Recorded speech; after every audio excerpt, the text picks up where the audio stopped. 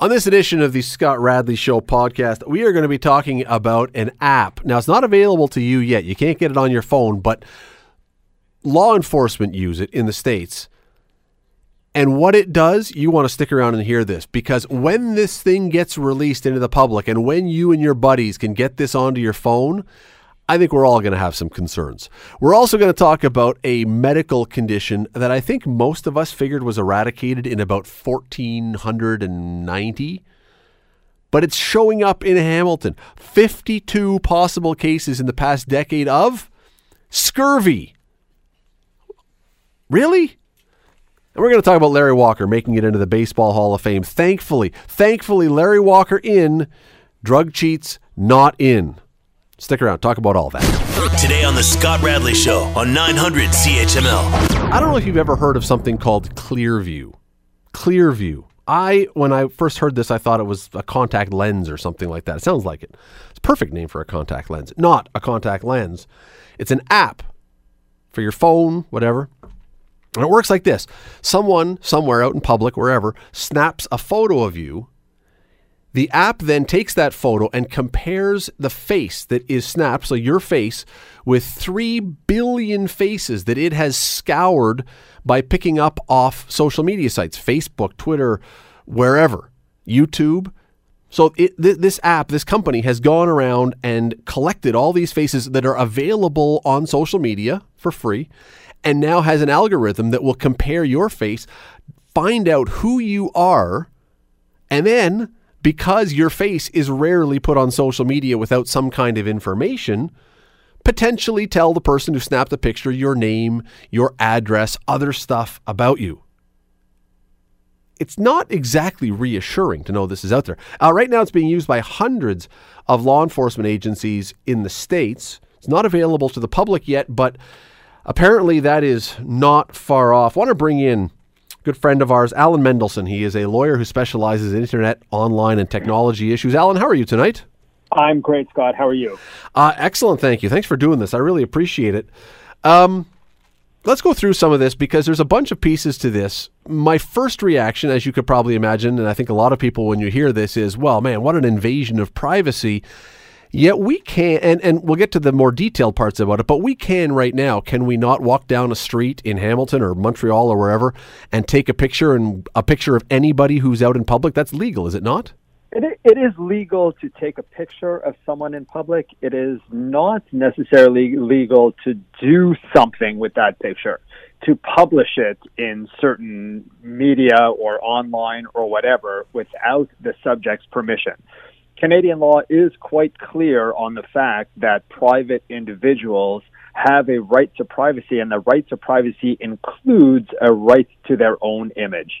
And the right to your own image includes the right for you to control who is going to publish a picture of you or not. How far does that go, Alan? If I take a picture of myself on a street, I'm down in Times Square in New York, and I take a picture and there are people in the picture with me and I put it up on my Facebook page, do they have a right to not have that picture up there? Most likely, yes, assuming those individuals are identifiable and identified. So if there is really no way for you to identify who the person was in that picture, besides yourself, like other people as well. And there's also sort of a context thing. The right to your image tends to be intertwined with the right to make money off of your image. So if the individual who took the picture of you is really not doing anything to make money off your image, then it's harder to prove that your rights to your image have been violated. Now, that is the baseline, I guess, that we all do this, or most of us do this. This app, and the reason this is so fascinating to me, this takes it to a whole new level because, again, this will not only match your face to an identity from social media, but could potentially tell the person who takes the picture something about you. That's a whole new level. Sure. Well, there are many whole new levels to this particular situation. You know, I think one of the important distinctions we need to make with respect to the use of this Clearview app is that there's a difference between public use of an individual's photo and private use of an individual's photo. And by public versus private, I mean private companies and corporations versus public, i.e. the government and law enforcement. And I think it's that second category that most people are very worried about and is brought to light by this Clearview app, which the police departments are the ones currently who are the customers of the app, and that's sort of problematic for everyone. But let's imagine for a second, because everything I'm reading is saying, look, this app is not going to stay, or some version of it is not going to stay private forever or just in the hands of police. It'll eventually become available to people in all likelihood. Now, you are hiring someone. You're a lawyer. You hire someone for your law firm. There is a temptation. I want to make sure this person's okay. So either with a camera in your office or with you sitting there, whatever, you take a picture of the person's face and see what pops up. Is that now fair game or potentially fair game? Well, I think it might be, but if only because that is happening already. An individual, a potential employer who is trying to hire someone does deep dives into the individual's online background. You don't necessarily need a photograph to do that. So, I think that is less of that may be a concern to some people, for good reason. Employment people who hire someone and then go find everything about them, including their private information on Facebook and so forth. I don't think there's a particular difference between using facial recognition to do that and then just using someone who gets hired for a job has submitted their CV to the potential employer, which includes all the information required to go find out everything you can about that person. So I'm not sure that that's necessarily a good analogy. The issue is when the situation is more opaque and no one really knows who that person is, actually identifying someone with a photograph, that's more problematic. You were saying, it's not so much maybe the police side of this, or could be, that we're concerned about, but there is a system right now in China that is being used in certain areas where pretty much everything you do is being monitored, your face is being monitored, and they can track almost everything. That's the extreme end of this thing, but ultimately that's, I think, the thing we're concerned about with this, right? That doesn't become the reality? Yeah, absolutely. Sorry, just before I answer that question, I would like to congratulate Larry Walker on Montreal guy. The Hall of Fame. Yep. Absolutely. I am a Montreal guy, and it's very exciting to hear. But back to your question, yes, I think the quote-unquote surveillance state is the end possibility of any use of facial recognition, and I think that's what everyone worries about, and that this Clearview app is step 1 or 2 or 3 towards that potential surveillance state, where state actors, in this case, the police, are using facial recognition to do their work for them. We are not at the point where governments are, posting video tracking surveillance in the streets and using it for Lord knows what nefarious purposes. But there's nothing necessarily to prevent that in Canadian law. And as I said, it does exist. Yeah. It does exist elsewhere. I mean, China is doing it. Yeah. It is possible to do it. Yes, absolutely. It's not science fiction somehow. The technology is absolutely there. Facial recognition is very smart, quote unquote, and despite certain stories about the Clearview have commented that it's not particularly 100% accurate, but 99.9% accurate is still pretty good. And there's no question that facial recognition is here. The technology exists and is useful for any number of circumstances. What society decides to use it for is going to be the question going forward. And I don't want to make it sound like this is necessarily entirely all bad, because there could be some positive uses for this with law enforcement, as you say. I don't want to make it sound like we're entirely only seeing the negative side of this, although it's my belief that any good thing will almost immediately be used for nefarious purposes by someone if they can see an opportunity. Nonetheless, I don't want to be too much of a pessimist. Absolutely. Let's be clear about this. Excuse the pun, clear and Clearview, but let's be clear about this. is that, the 200 or so that are reported law enforcement agencies that have used this system have used it to catch criminals. Right. And, that's not a bad thing. I think we would all agree that any tool that the police have at their disposal that makes it, more likely for them to catch criminals and reduce crime is probably a good thing. And it's just a matter of how are we going to regulate that. There are two issues that I have with this Clearview thing, two big ones that came to mind. I bet you that if I talked to 10 people, they could come up with two more each that they may have concerns or things positive about it. But here's the first one. Many people have a doppelganger. So now the picture is taken and it suddenly shows up as not you, which, most of the time, who cares? It says that it's Alan Mendelsohn that I took a picture of and it's not. It's Bob Schmarkola of Tulsa who happened to be this, But the fact is, if you were trying to solve a crime and Alan Mendelsohn is lying in bed and a house is robbed and suddenly now your picture pops up, that's concerning. Yes, absolutely. There's no question. And Alan Mendelsohn may have a twin brother, Alex Mendelsohn. I never thought of that. Who would easily have the same facial recognition as I am. We could only assume that, and only hope, that the police are using it in a manner that is only one part of the evidence in a particular case against an individual. As they might use someone who gave a description of the person they saw committing a crime. The person was 5'9" and white and 155 pounds, et cetera, et cetera. Well, the police might use that in addition to other evidence they would find in order to move forward. A tool. Exactly. But Alan, let me jump in because we're very short on time, sadly. I wish we could do this longer. But the other concern is, if this is as described, I take a picture of Alan Mendelsohn who's out on a street somewhere and I see your name pop up and your address pops up because somewhere on social media you've posted that, which would be a bad idea, but nonetheless you've done it by accident. I now know you're not home. I can go to your home and rob you. Yeah. Oh, there's no question.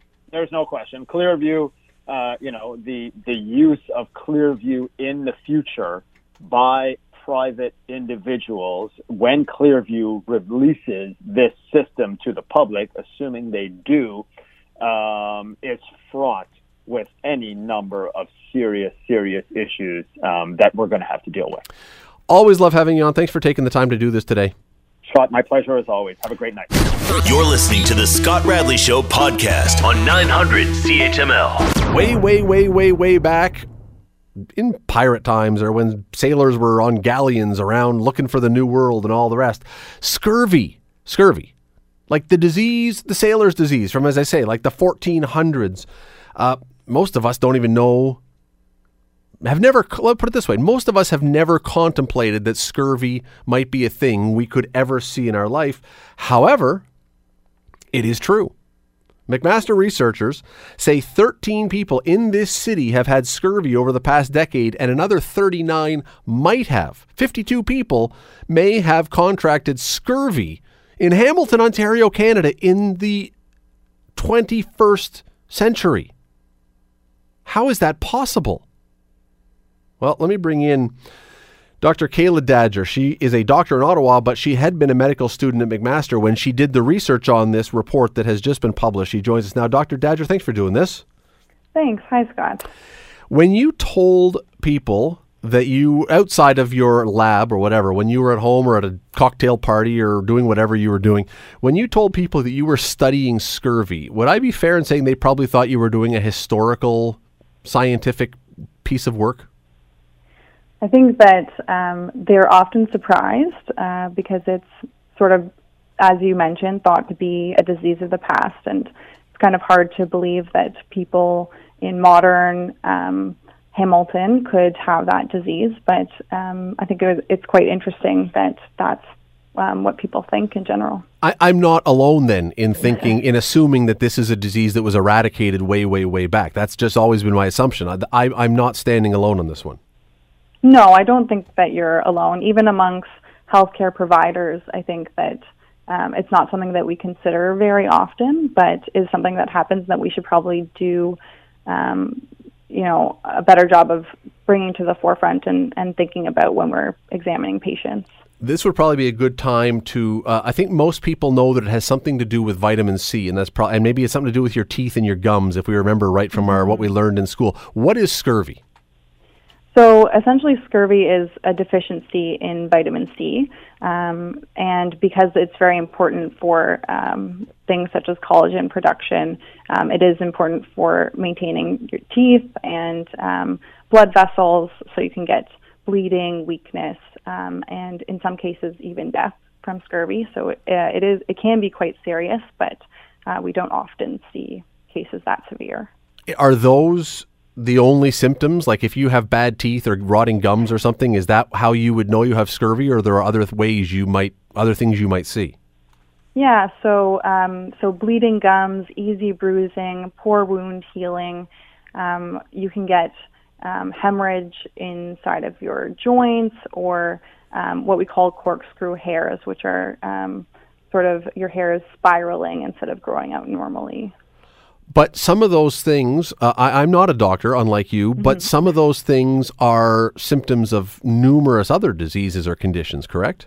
Yeah, it's quite nonspecific, the sort of presentation that many patients have, and I think that's sort of the problem with pinpointing scurvy, is that you have to ask the patient about their diet and kind of dig a little bit further to consider that might be a cause of those symptoms. And now I made the horrible mistake, which I'm sure, again, as a doctor, you probably advise against. I went on WebMD, which instantly makes everything leads you to cancer. Every diagnosis is cancer. But before I got to the cancer diagnosis that I probably had, many of the symptoms that came across with scurvy actually sounded like some of the things you said, but also like things you would have with the flu, like just sore joints or nausea, whatever. And a lot of these things, I'm thinking, who would ever think to get a doctor to look at them for something like scurvy? You would just think I have a flu.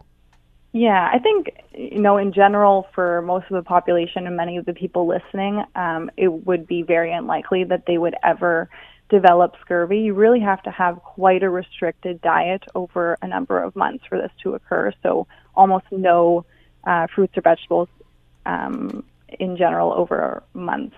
It would be very unlikely for general listener to be developing scurvy. So I don't think you should be too worried. Before we get to the diet part, though, is diet the only cause of this? Is diet the only path to getting this? So not necessarily. We did have some patients in the study that developed scurvy after gastric bypass surgery. So that's where you're bypassing part of the digestive tract and have more difficulty absorbing nutrients such as vitamin C. But for most people, it is diet related. The part about the diet, though, that I find so odd is that if this is largely a deficiency of vitamin C, I understand that not everybody is going to be having all the citrus fruits or the vegetables or whatever where you might find vitamin C commonly, but so many things that you buy, even if you're using processed food or fast food, say with vitamin C added, like it seems to me it would be hard to go through life eating anything and not bump into some vitamin C along the way, even if it was added to your food. Yeah, that is true. Most of the people that had restricted diets in the study were quite isolated, very vulnerable people that had diets that mainly just consisted of, grains, maybe some meat, but often people who develop scurvy also have other risk factors such as poverty or isolation, or are dependent on other people to bring them food because they're not able to leave their homes, that sort of thing. I was going to say, again, the poverty thing I kind of understand, and then as I say, there's so much food that has vitamin C added to it. But if you are stuck in your house and someone, again, are these people who have had medical conditions largely previously that led to this?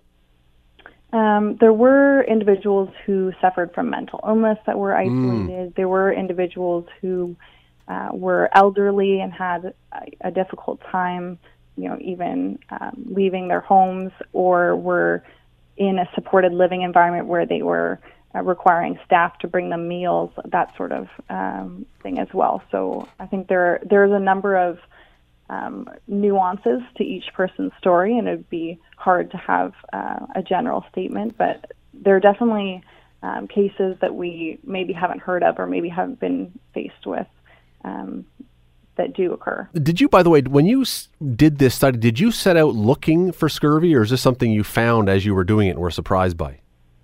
Yeah, so essentially, initially my research supervisor, Dr. Neary, had diagnosed a case of scurvy in his clinic, and I heard about this and was quite interested. So we wanted to look at what other cases might have occurred and what sort of circumstances led to those. So when he said to you, "Oh, I just diagnosed a case of scurvy," did you say, "Wait a second, did you just say scurvy?" Did you do the double take thing that a lot of people would have done? I thought it was very interesting because, like many people, it wasn't something that really came to the forefront as occurring in a major city in North America. No, I'm guessing that probably, if you have to type in notes or whatever, there's people who are looking at those notes saying, "Wait a sec, is this a typo?" Like it's such an odd thing to come up. What is the treatment when someone has it because it's a vitamin C deficiency? Is the treatment nothing more than just giving them more vitamin C? Yeah, and there's actually a very rapid, dramatic response to providing patients with vitamin C. And over only a couple of days, most people felt much better and were relieved of many of their symptoms. So it is quite simple to treat and very preventable. On the other side, if you leave it alone, where does it go? How bad does it get if you don't get treatment? So the initial experimental studies of scurvy, the researchers who tested on themselves died. Like there was a documented death of a researcher, I believe, in a Lancet article from I think it was research from the 1700s that was done. So death is possible. We definitely don't see that likely often, but losing teeth, gum bleeding, generally feeling unwell. These are all pretty serious consequences and not something I think any of us would want to endure. And I was shocked when you just said that Dr. Larry, he was the one who diagnosed, because I was wondering if this was after the fact because you found other things and then said, "Oh, wait, that might have been scurvy." But you're saying people have been told right in the doctor's office you have scurvy? Mm-hmm. Yeah, if a patient has all the signs and symptoms, or many that we've mentioned, and they become rapidly better with vitamin C, or they have a very low vitamin C level, then a diagnosis can be presented to them. And what is the response when you tell someone in 2000 and whatever that they have scurvy? I personally have never told someone that they have scurvy, but I imagine they were probably surprised. I got to think that it's a kind of a cool thing for you now, though, that across Canada, I would say that you are probably now the leading authority on modern era scurvy. I mean, of all the doctors in Canada, you're the one who's the scurvy expert. That's something to hang your hat on. It is a very niche market. A very niche market, I would say so. Dr. Kayla Dadger, really appreciate you taking some time today. Thanks for doing this. Oh, thanks for having me. That is a discussion, Will, that I never thought we'd be having on the air because, again, I remember learning about scurvy somewhere back in grade 8 or something, and I think I learned about it because maybe it was grade 7, maybe grade 6, I don't know. We had to read back around then the worst novel in my mind in the history of novels for school, Mr. Midshipman Hornblower. And it was the story of a sailor on the seas looking for the new world or whatever. It was I hated it. And I think scurvy was part of that story. It probably, that sounds like it'd be about right. Sorry, I'm just laughing. This was part of the Horatio Hornblower series. I think so, yes. Of course I know which book you're talking about. I think it was, but I don't even remember. But you got something out of it. You learned about scurvy. Yeah. But who would have possibly thought that, and as I say, the reason that I'm so shocked about this is not that a disease just goes away, especially when it's a deficiency of something that, of course, could be around. But so much of the food that we buy, even if you eat nothing but junk, has stuff inserted into it, has stuff added to it, including how many times, even if you buy orange pop, it'll say with vitamin C added. Like, it's almost impossible, it would seem, to avoid all vitamin C if you're eating anything. Yeah, no, that is... I mean, I would be interested to hear more about what they found and what led to it what dietary or living restrictions did lead to. Well, she just said that they were either locked in or had very limited or mental illness. I mean, see, that I could see. If you had, and I don't know who any of these patients are, so I don't want to be casting a wide blanket, but I could see with mental illness, if you had someone who was having a mental illness crisis and was only eating whatever, they became obsessed, or crackers or something. Okay, where you have no other source of food. But man, I saw that story the other day. It was on the spec.com yesterday, and it said scurvy, and I did the double blink. Yeah, exactly. Scurvy? It's not April 1st, right? Nope. Scurvy. So if your husband, wife, children, uncle, aunt, grandparents, if their teeth are falling out and their gums are bleeding, it may not just be because they're not flossing. Make sure, give them an orange and see what happens. Give them an orange soda. Just an orange. See what happens. You're listening to the Scott Radley Show podcast on 900 CHML. Let me bring in our special guest this evening, Don Robertson of the Dundas Real McCoys, of ComChoice Realty, of multiple other different things in the valley town of Dundas. Thanks for being in here. Usually here on Monday, decided to switch it up for this week. Thanks for being here. Thank you, Scott. Many things to get to. Let's start, though, with the news that you probably heard on your way in today, that Larry Walker, the Canadian guy, second Canadian ever elected to baseball's Hall of Fame. We don't need to go into all the details of that. We've talked about it a lot. There's been a ton of conversation about Larry Walker today, and rightly so. Great player. Would have been, in my mind, a sham, a bad choice by the voters if he hadn't got in. But to me, the other question about this, the other issue was going into this, there was so much talk about, is it possible that Larry Walker might not get into the Hall of Fame, but Barry Bonds and Roger Clemens could? And thankfully, Barry Bonds got only 60.7%. Roger Clemens got only 61%. You need 75 to get in. Are you one of the people who is of the opinion that people who were busted or were linked closely to performance-enhancing substances should be kept out of the Hall of Fame? Or are you of the opinion that, whatever, let them in?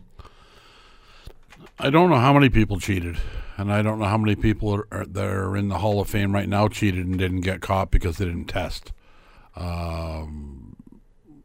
I don't think it's much of a limb to go out on to think that number is zero. I've always looked at the Ben Johnson situation, the Larry Walker, the Barry Bonds situation, that, I think we probably touched on it before, that if a guy knows that his life expectancy is going to be cut back by 20 years if he injects himself with all this, you know what? If that's what you personally want to do to yourself, fill your boots, and if you can hit 140 home runs a year, God bless you. I'd like to see a guy hit 140 home runs a year. So, I don't care what guys do to their bodies. And frankly, what your choice is, what you do to inject yourself with bull tranquilizers or whatever you want to do. The problem I have with it, Don, is that makes it, that unevens the playing field for those guys who do want to play clean. And so Don Robertson comes through the system and he's a really good player, but doesn't want to ruin his life, doesn't want to cause himself health problems, doesn't want to be immoral or unethical, and wants to play the game right. And you may not get your shot because the guys who are passing you, there are players that we know of who were very, not these two, but very mediocre players who suddenly get involved in this stuff and now they become stars, and you're stuck in the minors still. That's the problem to me. That's a fair comment. And I guess the world has changed, but I'm thinking that there's a lot of guys that did a lot of things in the past that we'll never know about. I guess the fact that we know about it and it's 2020, then it makes it an issue. Again, it's an interesting point. But there are guys that get drafted whose dad is a friend of the scout from the team, and that kid gets a chance, and the kid that doesn't have his dad isn't friend of a scout, he doesn't get a chance. The world isn't fair. No, the world is not fair. But I go back to my other example of this, and let's say, okay, so you were now in the National League West as a pitcher, and you had to face Barry Bonds 18 times, your team, and you were a relief pitcher, and you may have come in a bunch of times, and Barry Bonds, when he was reputed to be taking all this stuff, tees off on you a few times, and you get sent down. Should we just then say, well, too bad, so sad? Or do we say, no, Barry Bonds probably, and Roger Clemens on the other side, these guys probably negatively affected the careers of other people. They could have ruined careers. Exactly. They could have cost people tens of millions of dollars in earnings, potentially. But what if that kid was only there because he got drafted and got the proper training because his dad was a buddy of the scout? Mine's a bit more of a stretch. Yours is hard. Yours is a lot harder in baseball, perhaps, than in some other sports. But even then, you may get drafted if you know somebody or it's a favor. It's really hard to work your way up through the system if you can't play. There's nobody who is Bucky Jones, who was just as a favor, is now playing left field for the Jays. If you and I are equal talent, and your dad knows the scout, and you get the opportunity that I didn't. And with the nutrition, the coaching. Well, look at the Jays players. The skills management now, you actually got that opportunity falsely. Look at the Blue Jays players. They didn't get it falsely, but Biggio and Guerrero and who's the other one? Their dads were major league players, so they were around the park and they got to hang out with major leaguers, and they got it can't be a coincidence that all these guys have become major leaguers. No, but there's if you're a premier athlete and you're a major leaguer, there's a pretty good chance your offspring aren't going to be terrible athletes. There's a lot to be said for that. You don't see too many guys that are playing in major league sports where their mom and dad didn't participate at all in sports and were academics. And there's a few, but you're right. It's more often than not you've got some sort of genetic You've help. got some genes that are helping you along but the way. This goes to a way even bigger question because, would if Shaquille O'Neal didn't grow to be whatever he was, 7'1" and 300 pounds, if Shaquille O'Neal had stopped growing at 5'7", would we have ever heard of Shaquille O'Neal? No. No. Not unless he became a rap singer. Well, no, but or something else. Maybe he became a golfer or something. But no, there is absolutely people have advantages. You can't eliminate the genetic. You're talking about artificial. But I'm talking; those are natural advantages. Yeah. Those are things that you can't. No person, no league can say. You know what, Don? Well, some league. There was a basketball league that tried this. That says you have to be 6'4" or under. That was the one that was in Hamilton with the Skyhawks that Ron Foxcroft owned for a while. But most leagues would not say, "Oh, you're over 6'5". That's too much of an advantage. You can't play." If you are Yao Ming and you're 7'6", all the better. Come on in. But that's a natural thing. You can't take someone and put them on the stretching device to try and turn them into a 7'6" player. You can't also shoot up with all kinds of steroids to win records and do this kind of thing. Anyway, I'm thrilled. I was really thinking today that we were going to be on here talking angrily, in my mind, about the fact that you had two guys closely linked to performance-enhancing substances getting in, and a guy who never was even mentioned with a whiff of that sitting on the outside, which would have sent to me every wrong message possible. Because if that had happened, Larry Walker is a fool for not having taken the stuff back when he was playing.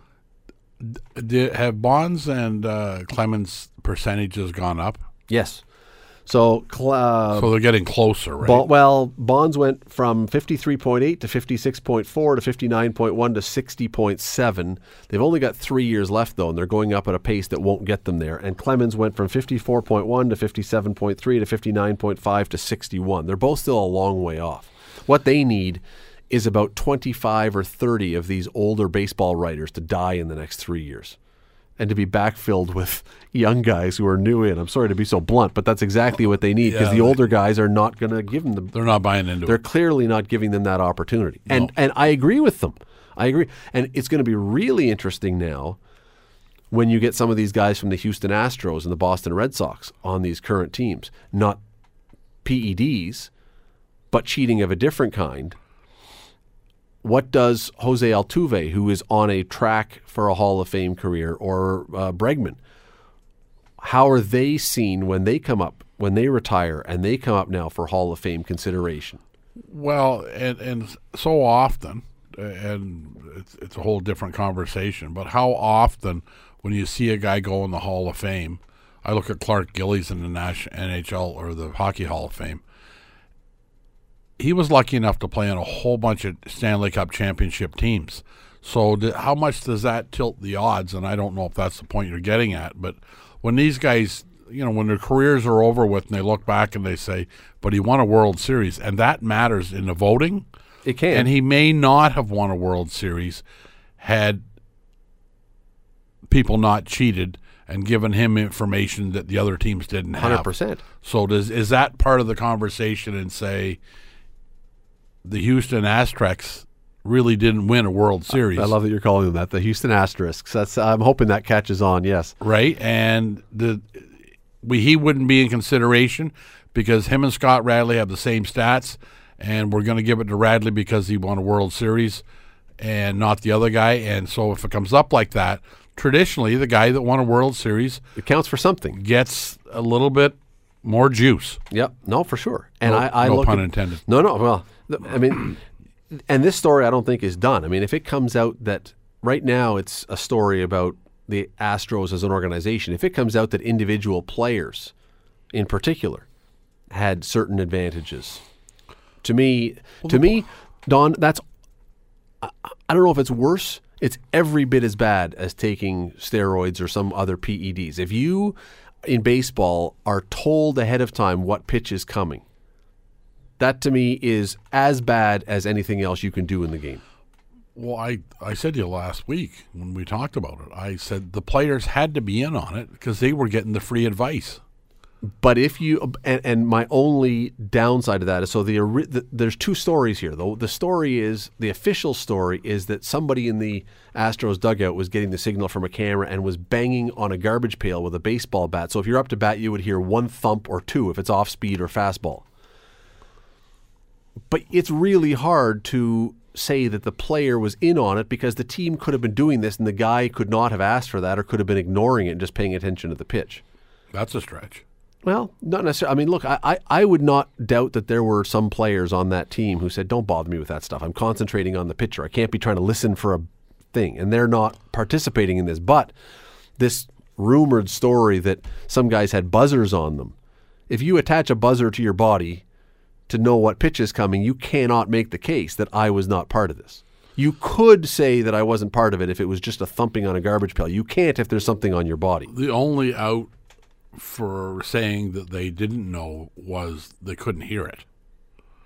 Because were there any deaf players on the Astros? They're in the clear. No, they're going to say, look, I didn't pay any attention to it. I'm clean. But there had to be a setup for the guys to know what signals to listen for.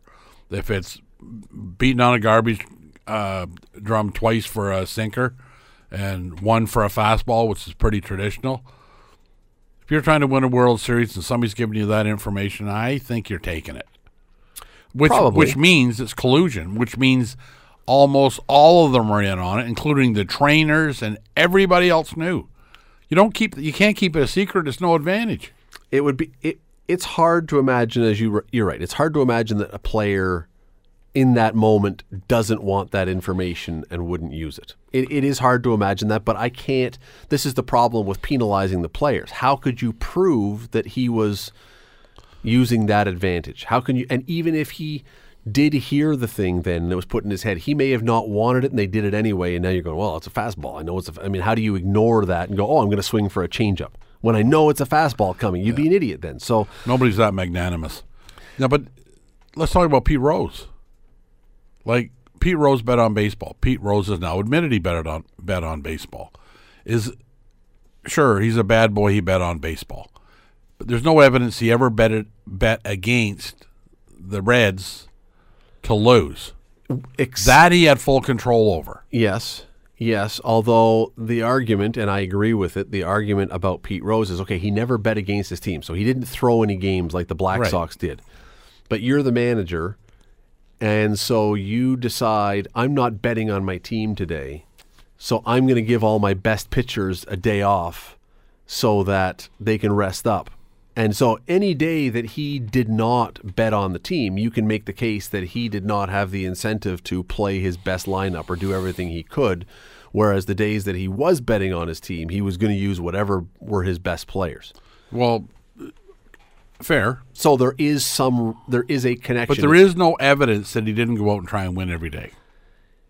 It's not evidence. It is merely the fact that baseball in every clubhouse has a big thing posted up saying, don't bet on this game. It's the cardinal rule of any sport that as soon as you have people involved in the game potentially tinkering around with who's going to win or going to lose, your credibility is done, which is why this Houston thing is so dangerous for baseball.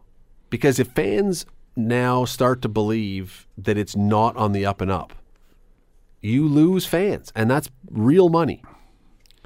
Wow.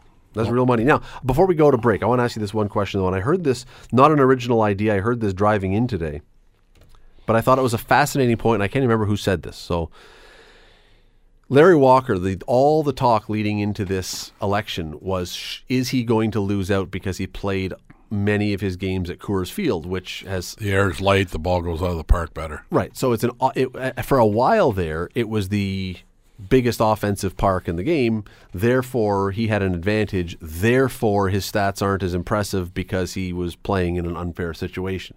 Not PEDs, but an advantage. That's like saying he's a Canadian. Well, the person, I don't know who said it, but it was a fascinating point, and I think it was really interesting, said... Have we ever heard of Hall of Fame voters pointing to a pitcher who played in a pitcher's park and saying he doesn't get in because the park was a big park and therefore that helped his numbers? I've never heard that. No.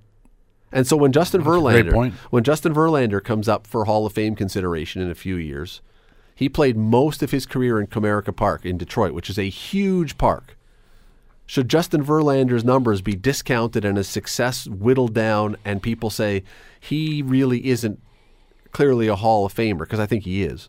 He really isn't a Hall of Famer because he played in a big pitcher's park, and had he played in Boston or Colorado, he would have been nowhere near.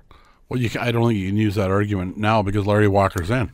Now, to be fair, he got in, thankfully, barely. He got 76.2 or something percent. Like he got in... Doesn't matter. He got in. He got a higher percentage than Fergie Jenkins did. Did he? Yep. I don't remember what percentage Fergie got. I don't think you had to be 75% back then. But anyway, you can check. I could be wrong. I doubt it. I just find it really interesting, and no one complains about Boston Red Sox players playing in Fenway Park, which is a tiny park, or back when Tiger Stadium was tiny, and you had guys that were hitting there, Trammell and all these other guys. Well, that's like saying Dave Anderchuk maybe shouldn't be in the Hall of Fame because he played so many years in the odd, and it's a smaller rink, and it helped him score more goals because skating was not his forte. Or that Dave Anderchuk shouldn't be in because many of his goals were power play goals, and they don't count as much. Well, no, they do. They put him on the clock.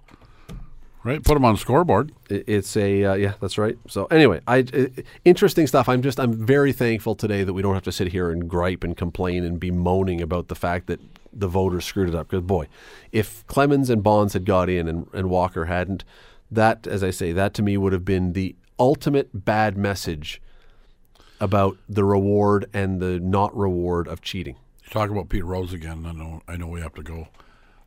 Talking about old sports writers and guys that got votes dying, that would help Pete Rose. It probably would.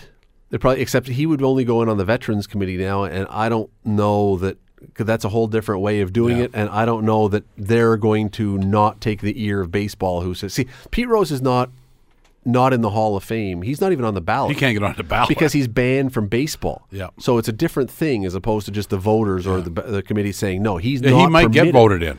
But he couldn't. But if he could get on the ballot, he might. He might get in. He might. The Scott Radley Show. Weekday evenings from 6 to 8 on 900 CHML. Scott Radley Show podcast is available on Apple Podcast, Google Podcast, and wherever you get your podcasts. I'm Scott Radley. Thanks again for listening, and do not forget to subscribe to this podcast. It is free. You will never miss an episode, and also be sure you rate us and review us. Whatever you think of us, we'll take it. Thanks for listening. 911. 911. What's your emergency? I'm on a cruise ship. There was an explosion. Oh my God, the ship is sinking. I can't get out. There's water everywhere. We're going down. I've got a lock on your location. location. Stay with me. Hurry! Hello?